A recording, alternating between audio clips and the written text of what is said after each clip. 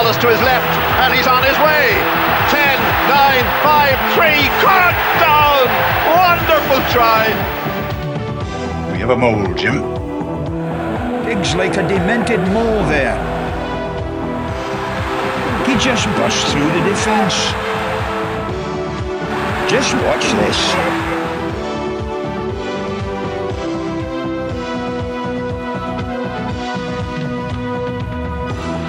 Good evening and welcome to the Molecast. Good evening. Good evening. After an epic weekend of quarterfinals rugby, we'll start closest to home with Leinster. There's so many talking points to come out of it. I think first we'll just get out of the way that we're all extremely disappointed for Dan Leavy, and we hope he gets well soon and has a long comeback ahead of him, but I'm sure he can do it. What were your main takeaways from this game? My main takeaway was that I felt very sorry for Dan Leavy. I'm just depressed about it. I was in the stand, and when you have to go out a certain exit, so we're crossing over the bridge to go towards Sandymount, and an ambulance came from in behind us with the lights on, and it cleared out whatever the crowds were on the roads, and it went off, and I sort of figured, geez, that must be Leavy's. Like, no one is going to drive an ambulance past a rugby stadium at the time when the match is finishing over road and speed bumps to get to St. Vincent's Hospital when Marion Road is just the other side. So like, there's only one person in the back of that ambulance, and I just went, geez, like that was quite a long time after the injury. So whatever they were doing, and he was so still on the ground, and I feel really sorry. I hope he's able to come back and play as well as he had. Leavy was one of the 5-ups in the series that we did over 3 years. On the blog. He was the captain of his Irish under-20s that year, and they couldn't play in the World Cup because he's injured. So Jack O'Donoghue was captain of that World Cup team, and covering him, he suffered a lot of niggling injuries which ruled him out of playing over subsequent seasons now and again, and he'd come back and he'd play a bit for UCD and then he'd be injured again, and he's one of these guys who was always bubbling under. And I remember actually tipping him for the Lions test team in 2017, and somebody called me out on Twitter. I think this was it was the season before the Grand Slam. And I have to admit, pettily, I did go scrolling back through the text. Because I wanted to reply and go, how do you like me, Ness? Well, hey, yeah. Just saying. So no, tremendously disappointed for Leavy. And that puts, it just puts things like Jacob Stockdale dropping the ball. People were mentioning them in the same breath. Like, you're there thinking, there's nothing. Fuck? There's nothing. You drop the ball with nothing similar. Half an hour left in the game. That's just a fucking non-event. Let's move to the positives then. Leinster came out of the other side of an absolutely super high intensity affair. Blistering Ulster assault. Well, I think Ulster came into this game, and I think their fans came into this game at a much higher pitch than Leinster, because a quarter-final when you're double champions against a team that you regularly beat at home can't be the biggest game of the season for you if you're Leinster. But for Ulster, it was the biggest game of the season for them, and it's probably the biggest game they've had in a couple of seasons. Barring maybe the one they had to win to get into the tournament. Yeah, last year. I think the Ospreys match was the biggest game they've had. But we talked about Ulster at the beginning of the season, and we talked about how they should forfeit. Well, I said that they should forfeit the Heineken Cup, and I've been proved right. They didn't win. And I said that I didn't buy the idea that loads of guys were going to hand their season tickets back because Paddy Jackson had his contract rescinded. And that there's a tremendous up in Ulster. There's a tremendous willingness to support Ulster, and it was striking at the match that because of who supports Ulster rugby, they're also the guys who support Northern Ireland football. And there was loads of that song whose melody I can't place, but it's a great football chant. At the moment, it's one that's kind of come from Europe and is spread throughout. Like, you hear it in Liverpool a lot, and there was loads of that at the Aviva throughout the match. It's called A Nation Once Again. The man behind the wire. It's been done. And you know, like Carberry was offered to go to Ulster, and at the time Ulster were a basket case. I think that's all become accepted reality. So he chose to pass up on it, and McFarland, when he came in, played a very, I call it a high risk, sort of ambitious game, but I think he was really trying to bed down a culture, and I have to say, I've been very impressed with what McFarland has done, and the rest Ulster. of his coaching and the team rest as of well. his coaching staff, and you know he's put those guys around him. You can sort of, you know, Dwayne Peel, Jared Payne. I think Jared Payne arguably there beforehand, but they're coherent. They're coherent under McFarland now. Like, you know, playing rugby at a fast pace and developing from a relatively low base isn't the same as winning something.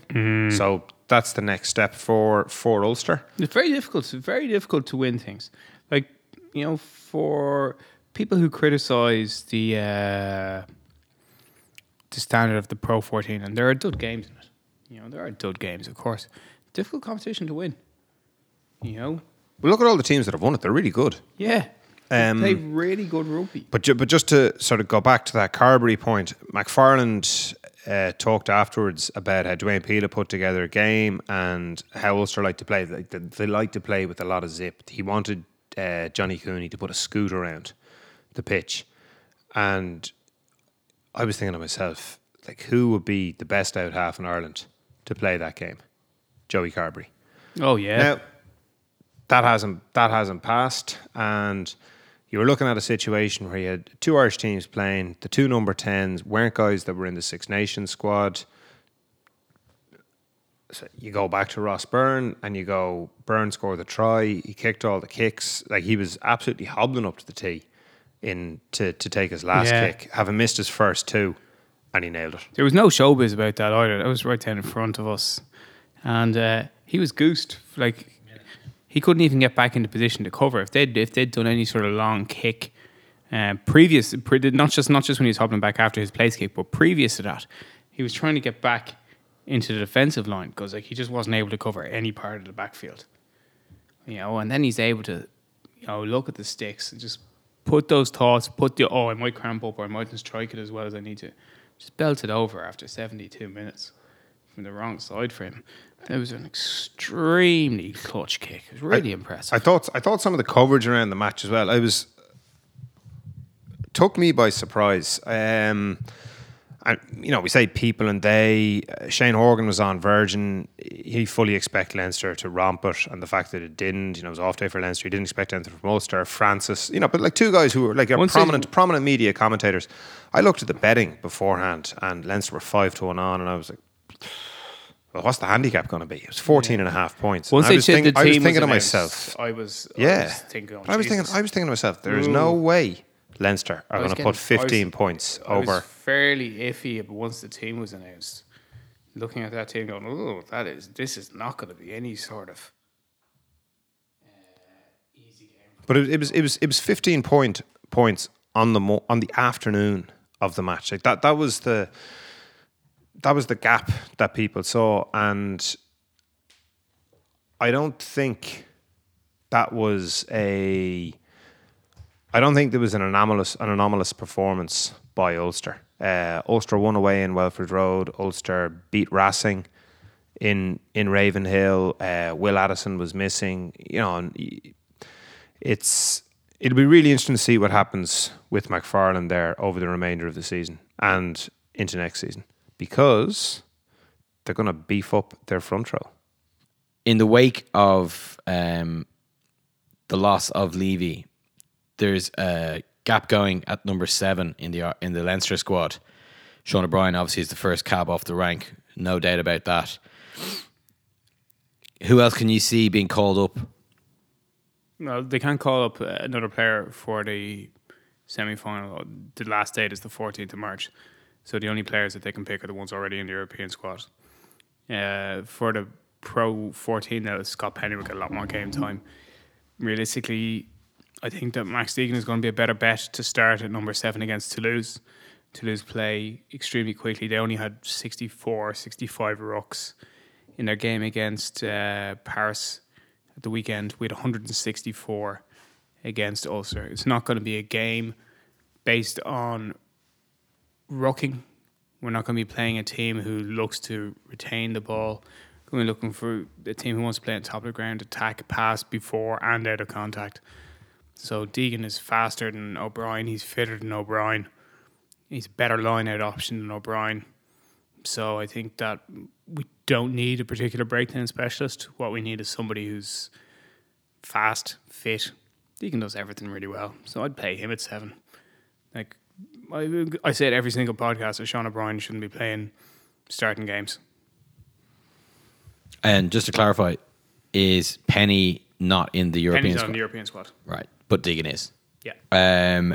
How concerned would you be about Adam Byrne's defence on the ground and Jordan Larmer's ability to deal with high kicks? Larmer's reading of the ball in the air is tragic. It's useless. He's going to have to play at fullback to get better at fullback, but at the moment he's just not worth playing there. He's such a liability. You just can't do a basic part of the fullback's job. It's like fucking putting mittens on him and asking to catch the ball. I wouldn't have him at fullback at all for any major match for the rest of the season. Do you think that's his weakest part of his fullback play? Because I think his habit of getting caught playing pillar or getting caught in the defensive line and staying in the defensive line, that's a really good point. He doesn't have the He doesn't know what he's doing. He doesn't have the attention to detail. Like he gave an interview, I think prior to the Six Nations, certainly this season, and he referred to how Stuart Lancaster wanted him to improve his game sense. Wanted him to watch more film, wanted him to understand more what was going on. And it struck me very much like, here's a guy who's an incredible athlete, who's very diligent, and hasn't sort of had to learn a classical rugby education in that way because he's had such athletic ability to get away with it. And Leinster made the decision to play him just in the same way that Leinster made the decision to play Sean O'Brien. So they're obviously seeing something in training that's convinced them to go with it. And as you say, like, Larmer has to play more at fullback in order to get better at fullback. But every time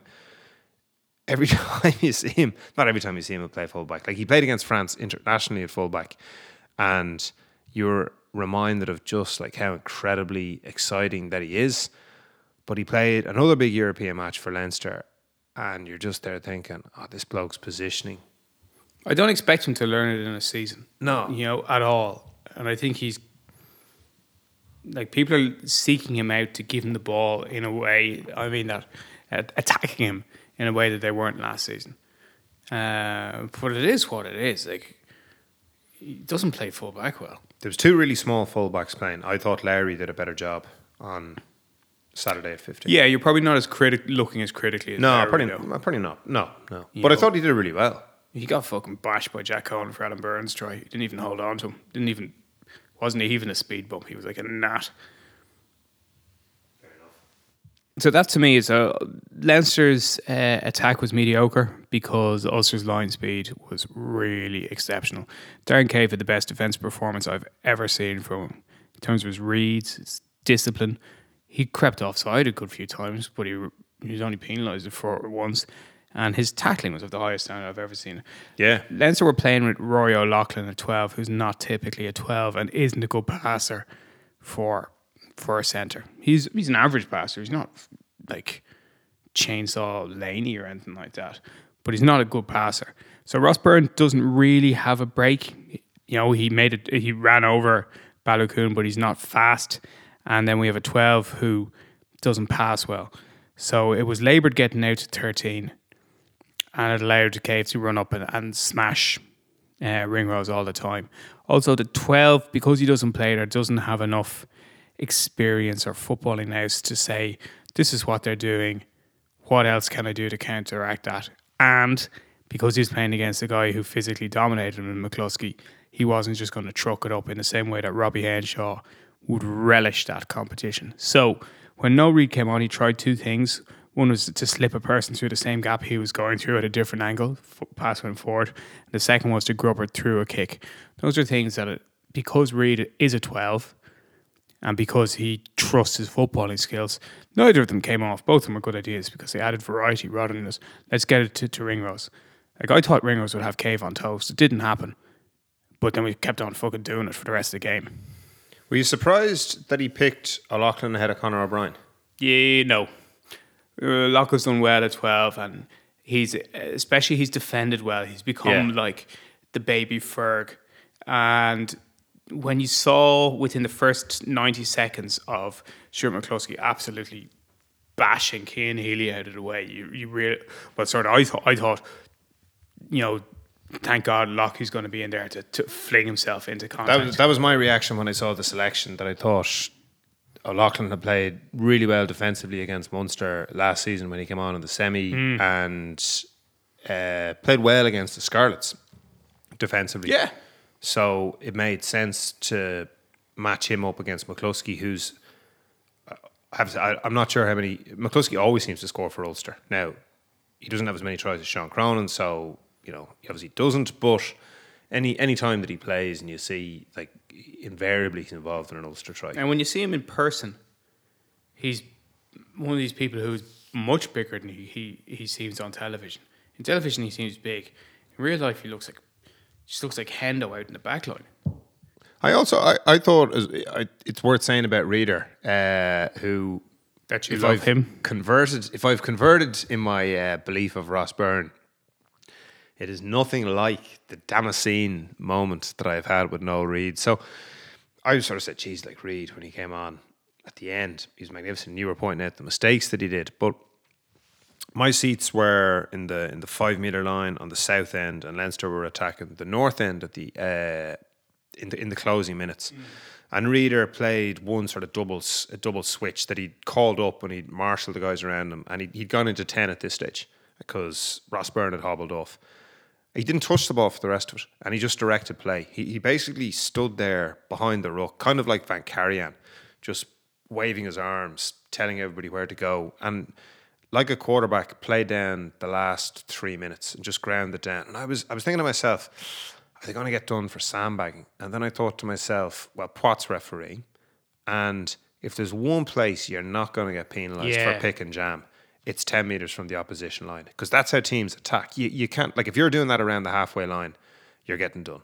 More than likely, particularly if Nigel Owens is refereeing, but more than likely you're going to get done. You can't do that for 2 or 3 minutes. But Reid just got Leinster up close enough, and he was looking to see like how Ulster were manning up in defence, and they were manning up very well. They were maintaining their width. They had good spacing. They had both sides. They were very, very well coached, very well marshalled. Both sides were exhausted, but there were no knock-ons, and there was no obvious overlaps presented. But Reid just didn't let Luke McGrath make any decisions. And what really impressed me about it was that everyone listened to him. One, he had the willingness to do it, to demand that of his teammates. Two, and thirdly, that it was Noel Reid. Because if I had any criticism of Noel Reid, and the obvious one was, tackling Noel Reid, and his tackling was actually very good really when he came on. But if I had any criticism of Noel Reid, it was that in all the seasons in Leinster, with all the opportunities he'd been provided with up to this season, he lacked the authority required of what should have been, like a full-time pro. Like he wasn't a young kid, he was a pro. And I was looking at him and I was thinking, I wish we were keeping Reader. That's what I was thinking. I can't imagine there's that many better backs in Ireland at the moment. No, certainly not more intelligent backs. Didn't think I would hear myself say that at the outset of the season, but here he's I am. He's had his best season for Leinster, and he's off to Leicester Tigers. Although hopefully Leicester Tigers get relegated, so he doesn't end up going. There must be a break clause if in any contract that you don't have to join a relegated team. It wasn't a good day for two of my favourite backs who I kept on calling for to be picked for Ireland. Jordan Larmour, who you commented on earlier on. John Cooney, who rounded off an otherwise excellent game with a terrible kick to miss. Yeah, now I'm going to say something. Ross Byrne missed a sitter as well. In fairness, you could actually say that Ross Byrne missed. But he didn't miss a kick to go ahead into the dying minutes. I thought Cooney was amazing. Well, not amazing, because it didn't amaze me. I thought he was excellent. He really controlled the pace of the game. He was one of those. Andy Dunn talked about it, and I didn't watch the whole thing. I actually just heard a little snippet of it on Twitter on Off the Ball with Joe Malloy. He talked about how Cooney played almost as a French number 9. Demi-mêlée. Correct. Dominating not just the pace of the game, but also the decision making. Tactical decision making. Billy Burns was like, he was the most forgettable person on the pitch. I'm not saying that just because it helps my argument, although it does. But I genuinely was, for a half second there, I forgot who was playing number 10 for Ulster. I knew it wasn't a certain person, but I was saying, who? Billy Burns. But Cooney dominated that game. He dominated. Now, Luke McGrath has played very little rugby over the last 3 months. I think this is only his second game back from injury. But Cooney held him in the palm of his hand. How do you fit James Lowe back into the Leinster team for the semi-final? Good question. I'll take this one, just like I've taken the last 5. James Lowe, if you think where we're strong and where we're weak, Leinster in terms of depth, loads of wingers. Adam Byrne, Dave Kearney, Fergus McFadden, Barry Daly, Joe Tomani. 5 wingers. Second rows. You've got Devin Toner's coming back, having starred, I believe, for Lansdowne in April Fool's prank that Johnny Waterson fell for. You've got Devin Toner, James Ryan, Mick Carney, who had an excellent outing off the bench, and then Ross Maloney, who's struggling with injury at the moment. Lansdowne trying to play him under a fake name, which would be even funnier with Ireland's 6'10". No. This is Tevin Donor. So you've got 4 good second rows, and then you look at scrum half, and you're going, we've got Luke McGrath behind Gibson Park, Hughie O'Sullivan, Nick McCarthy's not even in our European squad anymore, and Pat Patterson. So you've got 2 academy guys. So the obvious most important one is the obvious position that you have to reinforce. There is only one option. It's at scrum half. It's you have to go with Gibson Park and Luke McGrath, because the others are just not ready to play European rugby. Then at second row you've got good options, and at winger you've got good options. Fardy's Leinster's best player. Fardy is Leinster's best player, but Leinster were so dull in attack without James Lowe. And I don't mean dull as in, I'm boring. I mean dull as in blunt. They were dull. They need Lowe more than they need Fardy. I could play easily with Devin Toner, James Ryan, and Mick Kearney coming off the bench. Mick Kearney, he's not going to Scott Fardy it up. But in terms of upping the pace, carrying hard, hitting rucks, making his tackles, he did a super job. And we look so blunt without Lowe there. Also, people are playing against rush defence against us. You need Adam Byrne doesn't come off his wing in big games. He doesn't come into the middle. He does it all the time against your zebras and whatnot and scores tries. But in big games, I think he's too nervous to come in off his wing. Dave Kearney does, but not frequently enough. Dave does well when he comes off his wing. But if you have lads rushing up outside to hit your outside centre, you need to bring your blindside winger back on the inside. Now, he's going to get tackled side on, but that tackle is going to be probably on or past the gain line, and it's going to be close to your own forwards. And it's going to be quick. So you need to have Lowe in the team. And Gibson Park loves an old blindside. So and that's the other way to the... Yeah, exactly. So if you've got James Lowe on that blindside wing, you've got somebody who's alive to the possibilities. And it takes away that rush defence. You cannot... Well, you can try and rush defence a blindside with like 2 people. It's not the same. So that's what you have to do if lads are running up to take away with great line speed to take away the open side from you. So up the gut, down the blind, or outside and then back inside. And chip over the top, cross kick. Yeah. Well, the cross kick I think is the most effective one. I agree. I actually absolutely agree. But a chip over the top is... Chip over the top runs a risk of getting blocked. Yeah, it does. Yeah. How does the rush defence argument square with how Stade Toulousain play in defence? Played a lot of rush defence They in rushed Leinster the in the shit out of us in the in pool October, match. yeah. They were miles offside as well. But every time you lose, the other team is miles offside. And sometimes you can be magnanimous when you win and admit that they were miles offside. Well, I thought it was the January match that they played a very hard press. Oh, they hard pressed. They pressed us hard in October, in late October, in that low sun. So we're going for the speedy, rangy back row with Deegan. We're going for the heavyweight second row with the Irish lads. We're going for Jamison Gibson Park or Luke McGrath. I'd pick Gibson. I would have picked Gibson Park against Ulster as well. And we're going for get James Lowe into the team for Adam Byrne or for Dave Carney. I think for Adam Byrne. You know, Lowy, as I like to call him, he's a left wing. Dave Carney's a left wing, but Dave Carney can play right. Adam Byrne is solely a right wing, and as we've selected James Lowe thus far, although we have selected him once a fullback, he's almost always a left wing. Mm-hmm. So to me, Dave Carney is really banging form. You know, in practically, if you can look at him play and you go, he's in form. You can look at him statistically and go, yeah, that's right, he is in form. To me, I know very quickly what team I'd select. Who'd you play fullback? Robert. I thought so. Just to have it confirmed. Yeah. Yeah, absolutely. No, yeah, I would agree with that one. Like we mentioned briefly before, I think there's been far too much made of Stockdale's not grounding the ball. For starters, it's a very tight game. It was a conversion on the wing. He was trying to put the ball down, and the reason he was so far off the line was that he was busy handing off someone as he got to the line. But I mean, I think putting it all on his shoulders is mildly is ridiculous because he was the best player on that team. He was the best player on the pitch. He was unreal. I couldn't get over how good he was in the air.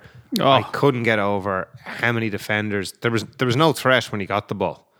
And his ability to swerve and to beat guys, it took my breath away. It was really quite incredible.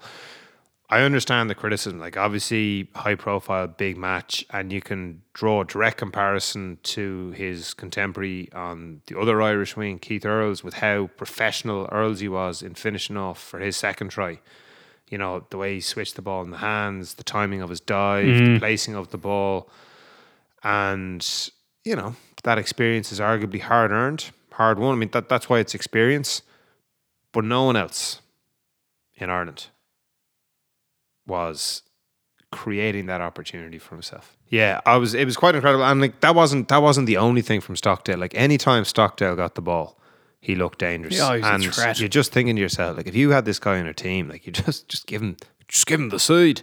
Just get him on the ball as much as possible. He looked absolutely fantastic. Yeah, I thought it was noticeable a couple of times on our side of the pitch. He went up in the air against Adam Byrne, who's usually really good in the air, and he came down with the ball twice. Adam Byrne is good in the air. They both held on to it once.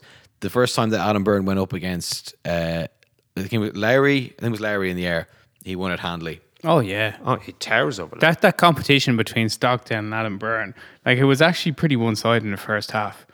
But it was like one of those great one-sided boxing matches where there's a clear like, oh, that guy definitely won that round, but the actual fight is brilliant. Yeah, they were just two huge pace men. The two specimens is what they are. Just like flying into the air and like going for a real fair contest. Also, want to give Jordan Larmour a little shout out. He did win one of his own up and unders very nicely. Listen, Larmour's, I was a bit harsh on him there earlier. You know, he didn't. There was elements of play as always in attack. He's a threat, but just as a fullback, just to be pragmatic and dismissive of somebody is tremendously enjoyable. The crowd didn't like that. Referee blows for half-time. In the first quarter-final of the weekend, Munster squeezed by Edinburgh in Murrayfield in what I thought was an excellent game and one that I didn't think was marred by bad refereeing, although that seemed to be a prevailing sentiment both from pundits on the television, Horgan and Matt Williams, on other podcasts and then from Twitter. I thought it was an excellent game. I thought Munster just knew a bit more how to win. The Munster know more how to win than Edinburgh. Like, you know, a decently coached senior cup team would know more how to win than Edinburgh. I don't know how Edinburgh can pass up 3 kickable penalties in 20 minutes at the start of a home semi-final when they're all over Munster. Like, that to me was... I cannot believe Cockrell sent his team out there to do that. And I cannot believe that John Barty decided to do that. Something they must have taken LSD once again. Particularly with the fact of the sort of rugby that Edinburgh play. So Edinburgh play pressure rugby and then decide not to apply any pressure on the scoreboard. No, well said. And I draw the distinction. I go back to what McFarland was saying about he wanted John Cooney to put a scoot on. Like, he wanted to play a high-paced game. If you want to play a high-paced game, you can take those kicks into the corner and you can go for tries, even though the obvious way you're going to score is a maul, right? So that might sound counterintuitive, but we're going to ratchet up the pace. We're not necessarily going to play a maul. Like, we believe that our skills, our ability to execute, we will get 7 points. Now, we might have a set-piece play that we're going to play off the line out. We might go through the middle, round the front. This is just the line out. We might maul it. Or we believe that given the opportunity to stretch your defensive line 10, 15 yards out, we will manufacture an ability with just quick ruck ball, with disrupting your defence, with discombobulate you. Edinburgh are not like that. Edinburgh play a structured, if pretty ponderous game. Painfully slow. I thought that, like, the rucking is good. Darcy, the fullback, Mr. Darcy. Darcy Graham. Darcy Graham. He's electric. He was really exciting, but that was it. And, like, you know, so Henry Purgos was the opposite of really give the ball exciting. Henry Purgos was so slow, and Henry Purgos, like, taking ages over those box kicks and then putting it straight out, and you're there thinking to yourself, oh mate, like, if you're going to be that slow with a box kick, you got to nail it. Like, if you're going to be that slow as a scrum half, you've got to be absolutely on the money. What was the thing behind that, Andy? I just could not understand. I can't get over. I mean, I remember when John Wells coached England, coached their forwards. Who was that under? I'm going to say... I can't... Was it Jono? Might have been Jono. Wouldn't have been Andy Robinson. He was a Bath guy. So I think it was Jono. Anyway, England, like, they were just ponderous. And it must have been something in the water, Welford Road. It must have been that their sort of way of looking at the... But I couldn't for the life of me understand. I remember talking about Edinburgh last year when they played the semi in Thomond and they turned up and they just played themselves out. And then they came back into the match in the second half. By that stage, it was too late. And talking about the amount of improvement that Edinburgh had done, how good it was for the league, what a good job Cockrell had done. And then the next thing was going from being a 6 team or, like, you know, a 7 on a good day to being an 8 or maybe a 9. Was a big jump. That is, well, I thought it's a log scale rather than just an incremental 1 scale. I never got logs. The surprising thing about that is that for the team who knew how to win, Munster also went cold for a scrum with a penalty 5 metres out. Subsequently lost the penalty, and then got booted. Listen, Munster feels like there was 2 teams at it, and there was someone who tweeted at us and said, "Are we reaching peak foolish kick into the corner?" And I think I replied saying, our team's gonna learn by the World Cup is when it gets to the World Cup, everyone just be like, yeah, points all the time. Well, why are they out of fashion? The team, but they're not. Wales won the Grand Slam by doing it. Wales scored as many tries as the Italians did and just kicked an absolute boatload of penalties. So, look, you go back to bias and confirmation bias. Always have been, I think always will be, you take your points on kicks. And frequently I see teams score tries and I find myself doubting. But my belief is so entrenched that I just keep the scoreboard ticking, particularly in those big cup matches. And it goes back to even the idea, like, when you're 9 points down with like 5 minutes left, just take the points. Like, 5 minutes is quite a long time. You put yourself within 6 anyway. You can score a try and win it. you can score another one, or you can get a drop kick and have even if there's 30 seconds left, they got to kick off to you. If you have that ball and you can manufacture yourself field position, you could well get another penalty. And particularly with the way the rules are now, where if you get a penalty after the 80, you can kick it into touch, take the line out. You know what I mean? So for example, as Edinburgh were attacking Ulster in the last play of the game, the last tackle which dislodged the ball, I was like, was that a bit high? It was 83. Arnold both as one. Yeah, I didn't look at it again, but it was like if they'd gotten that penalty, they were 50 metres out, they could kick to the corner and take the line out because they needed a try. So you know what I'm saying? There's the laws now allow for you even more time to get the try at the end if you want to tag on the points. I mean, Munster had this against Racing last year, where they got absolutely bombarded and they were down and they had a kickable penalty and they went to and you're just there going, no, just get closer. You've been massacred in this half. Just get closer. Chip away. Go in at half time with a bit of doubt. And Munster comfortably won that second half. They were the momentum team. I looked at Connacht. Game was over though. The Razzie game. Yeah, but whatever about it. Whatever. It was a long time ago, but they should have. But I looked at another game you could say was over, and it was over once Cardi went off. But at 20 points to 3, Connacht should have taken the kick against Sale because Finlay Beelum would come on. And it was right in front of the sticks, and you got to get some sort of reward, and you got to put pressure on Sale, because Sale are not a mentally strong team. They're not a winning team. You have to put them under pressure to do it. So I know we're talking about all these different matches, but Jesus, take your points. I agree with you, and I also, the thing that surprised me was how much I enjoyed the Edinburgh Munster game. I just enjoyed watching. I think that apart from Pyrgos really super pissing me off, Edinburgh's pack is a really good pack to watch. I think they're really well coached. They've got a lot of entertaining players in it with Mata and Hamish Watson. Bartley's such a good player to watch play because he's rugby genius basically. And then McAnally's another. I enjoy watching McAnally play. And I enjoy watching Scannell. My favourite player of them all was Schumann, who he's a great rugby player. He enjoyed every part of that game. He was just bashing people around. He especially enjoyed bashing into Munster South Africans. You could see every time he got the chance to have a shot, they would just start bashing each other. And he's such a lump of a man with his stupid wrestler's hair. But he's really good at rugby. He's quick. He's got good hands. He's got a great engine. He was on the pitch after 74 minutes, giving away a penalty. I was so impressed by him, and he's obviously an absolute technician as a scrummager. But there's a guy who can play at the highest level.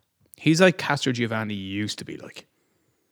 Complete with the hair as well. Really similar to him. He's such a physical specimen, but he can play. Just remember Castro before he was shit for the last 4 years of his career. Yeah, and I enjoy watching Scannell in particular and Rory. Again, for the same reason of having covered him as one of those 5 to watch and having seen the way his career's developed and having seen I really like him because when I saw him play for the under-20s, I was thinking to myself, he's got great basics. Doesn't get panicked. He can pass off both hands. He can kick off both feet. Not as well off both feet, but he can do it. And he runs straight. He's a good rugby player. He's not going to burn it up, but he can play rugby, and he's having a really good career at Munster, and it's great to see because he played loads for Dolphin. He wasn't a heralded guy coming up as well. They weren't sort of talking about him. He was playing well for the A team, and he's playing it out half, but people weren't sort of saying it until it happened. He almost got in the first team by accident because Tadhg got injured. And he plays loads of games. He's a mainstay there. Yeah. Keeps playing. Get on to the real talking point. I was about to hand out my unofficial Twitter Man of the Match award to Schumann for orchestrating things so nicely. Boom. Until he gave away a penalty for a retaliatory hardening of his shoulder in the path of a man who was dangerously walking towards a ball after the whistle had gone. He was adjudged to have juggled the ball as he drove through. If you're going to defend Tadhg Beirne's Hollywood sell, I guess you would at the same time obviously defend Neil Black tipping the ball into the scrum in the dying minutes of a final. That would seem logical, would it not? Would it not? Tadhg Beirne, like, took a massive Hollywood and then pretended he was injured. You know, it's what he did. I don't think we want to see loads and loads of diving in the game. So, don't fucking do it. He deserves to be slagged for it. You know, he knows that, he'll know in the back of his head, geez, I basically won us that game by taking a massive Hollywood. I'll do it again. But you see, with the beauty of the telly-ref, they could have just looked at that and said, that's not actually that serious. And I think he's making the most of it, especially that staying on the ground with the physios. Whatever about getting knocked out of your stride and falling over theatrically, like I accept that, you know, in the abstract. It can happen. If you're running and you get clipped, you can go down like a bag. But pretending that you're hurting lying on the ground, it's fucking disgraceful. It is a slippery slope because, you know, Nigel Owens has this, you know, this isn't football famous catchphrase, and you obviously look at guys diving in football, and it's part and parcel of football. I'm just going to interject here. It's always been part of football. Yeah. Rascalry and scoundrelry, neither of which are words. They have always been part of football, and I won't have them removed. Go on. But I also think that, like, Andy Hayden played for the All Blacks like 40 years ago. Disgraced himself. And he's still known, like, I think a lot of people would still, and Andy Hayden's done a lot of stuff in his life, but he would still be associated with diving out of a line out in Cardiff in order to win a penalty that the All Blacks subsequently kicked. They took their points and beat the Welsh. Like 40 years ago. Tadhg Beirne, I just think Rugby Karma will fucking bite him on the ass for doing that. I don't want Rugby Karma to bite him. I just think it will. I just think so. And people will be like, some fucking crap decision we'll give against Ireland in the World Cup, and someone will be like, Jesus, I hope that doesn't happen. That's what I think. That's how I think the rugby gods will pay him back. Anyway, what a nudge by Tyler Blandale, and then what a conversion. Blandale was great when he came on. He was absolute. Like Blandale won Munster's player of the season 2 years ago. Rasmus's last full season. He's a super player when he's fit. You know, Munster didn't really have much ball when Carberry was on. They were pretty iffy. Like, they weren't really in the first half. Keith Harris obviously took his try well. So I'm not gonna. I don't think it's fair to compare the performance of Blandale against Carberry, because Carberry really didn't get that much ball, but Blandale was very good when he came on. And he also did a couple of really brave things. Just straight after he came on, he competed as a jackal at a breakdown. And for a guy, he got two, you know, fairly heavy hits. And for a guy with he's had 2 severe neck injuries. That's really brave. You know, just that basic thing. Like, I'm going to put myself in harm's way again as an out half in something I don't really need to do. No one would give out to me if I stepped back and said I was trying to win a penalty or whatever for them going over the top. So I just like Blandale. I think he's a really hard worker. He's been very unfortunate, and he's talented. He hasn't had everything go his way. Does Joey Carberry then, if Blandale has offered so much, do you think Joey Carberry should start every match at 10 for Munster? No, I think he doesn't. I think that a season is a long, long time. Stuff changes an awful lot. Like, at the beginning of the season, you can completely think one thing, and then by the end of the season, the world is a different place. And it really is. And it happens slow. Like, it evolves. I'm saying it's quick and then it's slow. Like, it's slowly then all at once. Slowly then all at once. It happens match by match. You see these guys play, and you think, it's just the Pro 14. It's the Pro 14 during the November internationals. It's during the Six Nations. Like, all these guys are away. And then at the end of the season, Jordy Murphy is winning the double and lifting up the cup. And or Conor Murray's going to the World Cup in 2011. Yeah. You know, it happens quickly. You know, it's obvious. It's obvious once everybody sees it. But the thing is, like, it's been happening in front of you. It's like we're talking about Max Deegan, like, you know, who are Leinster going to pick at number 7? Like, there's some conundrum, and you're going like, Max Deegan's played 17 matches for Leinster. Yeah. If he goes and plays really, really well at number 7, it's not that big a surprise. He's a really, really good player, and he's played pretty much all his rugby this season at number 7. Like, it's not a shocker. Yeah. And it makes sense in a horses for horse section. Oh, you'd have to drop Sean O'Brien. Yeah, Sean O'Brien hasn't been playing very well and is leaving next year anyway. So I think at the business end of the season, when you need guys who are in form, that if Blayendal is in really good form, it's so hard not to pick. It's so hard to pick anybody who's not in really good form. Like, how long do you keep going back to the well? Now, this is the question for Ireland. What about Joey's form from the boot as well? 22 kicks in a row. Oh, his kick. Yeah, look, I mean, look, Carberry, the difference is Carberry's not playing terribly at all. Like, Carberry's hasn't played that much for Munster because he's been injured and he's been away with international duty. But if Blayendal is back, you just ask yourself, and playing really well, you do ask yourself the question. Because, like, Carberry's going to be injured for a few weeks. Blayendal goes and plays really well. How can you go and drop him? Now, he might be dropped, but it's a hard question. It's a hard answer rather than an easy enough question. You know, and the other thing is, like, you look at Stander's performance compared to Botha. CJ Stander, don't have to say any more about our admiration for his massive competitive spirit and basically just his grit and his heart. But that guy did not get an awful lot of traction against Edinburgh at all. And you're saying that Arnaud Botha didn't he? Like, Arnaud Botha got loads of tackles, loads of rips, carried, just tackled. Way more energetic. Just looked more dynamic, quicker, faster, more energetic, more powerful. CJ Stander looked like, as we have often referred to him, more so this time last year, as Ireland's third prop. Someone needs to stop him.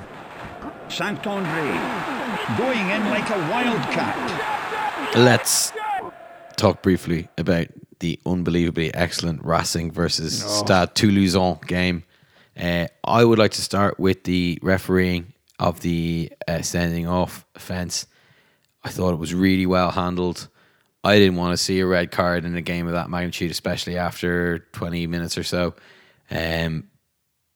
But shoulder to the throat, that's a red card. If you don't start red carding, people aren't going to stop doing it. Yeah. Thought he handled it really well. Thought he spoke through it really well. I thought he then gave a load of penalties to Toulouse, which made the match better. He felt like there's always penalties to find. He found them.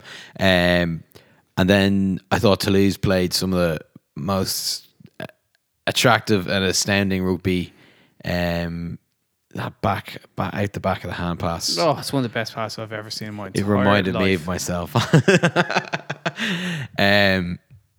Yeah, take that out, edit that out. I'll edit that out. What There's a lot going to be left on the cutting room floor of. I mean, is there? What can you learn from a game where it's 14 versus 15 and played in a supermarket? That it can be really entertaining, I suppose. It's the first thing you learn. The clash, we're onto something. Yeah. I suppose if you can keep the ball alive and that your players are younger and fitter. Like Rog talked about this when he was coaching Racing against Munster, that Munster players were literally just younger than their Racing counterparts, and it had a big impact on how fit they were. So that Toulouse that Toulouse team is I would suggest, a bit younger than the Racing team.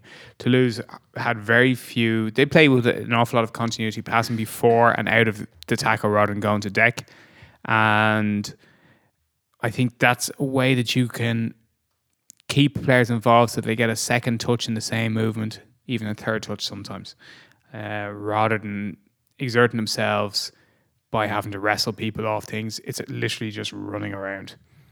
And Toulouse, like Dan McFarlane's Ulster, more so than Dan McFarlane's Ulster, know what they're trying to do. That when they play with width, that it isn't just a question of like they throw like big skip passes or they throw Hail Marys.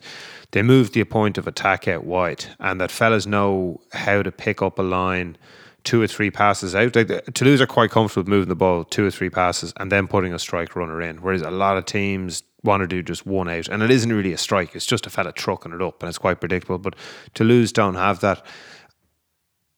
In as much as Munster, that in a tight match between Munster and Edinburgh, even in playing in Murrayfield, the longer it remains close, the more you think Munster are going to win this. Oh, yeah. Because it's in their DNA. And that's a cliched thing. That's terribly cliched. But there's an expectation in Munster that they're going to win it. And it comes down to, I guess, not making mistakes to a large degree, but just having that belief that they're going to win it. And there's a belief in Toulouse. Could Montpellier have put that performance together with the same players? No. But Toulouse can. Claremont probably could have Racinged it and lost it against 14 men. Racing, we were talking about fitness there earlier. Like, and Racing, when you look at their, like, they obviously have, I'm not saying that their players aren't, all in good shape, but it was an open game. And there was, like, Vermi Vakatawa, Teddy Thomas, Juan Imhoff were all over, up and down the pitch. Zebo wasn't able to keep up with any of his teammates. Like, I was really surprised. I thought that we joked about it like last year. Thought he was going to fancy the cross on. The guy it's beginning to like affect his ability to it. Like, that was the sort of game he would have thrived in for Munster. Support runner to a line break. Jesus, like, he was nowhere. Also, I felt Teddy Thomas' kick for the first try that Toulouse scored when it was 15 men each, which, like, it was so bad. No left foot whatsoever. So he kicked across his body with his right foot, just plonked it up in the air to, like, Cheslin Colby in 30 yards of space, who then got death sentences. Who then like, it was terrible, and it set up a broken play situation, and, like, I don't know. I just think it was sort of inexcusably bad. Yeah. Like, but everyone's kind of like, oh well, Teddy Thomas, he's a bit of a joker, Yeah. He's just, like, he does stupid shit as well. Racing is a team full of flutes. So if Racing won anything with that team? No. The thing that I think about Racing is, like, it's the devil may care stuff. It's a lot of smiling while you're losing. But the Cappuccino Cowboys in frothy form at the moment, their second try.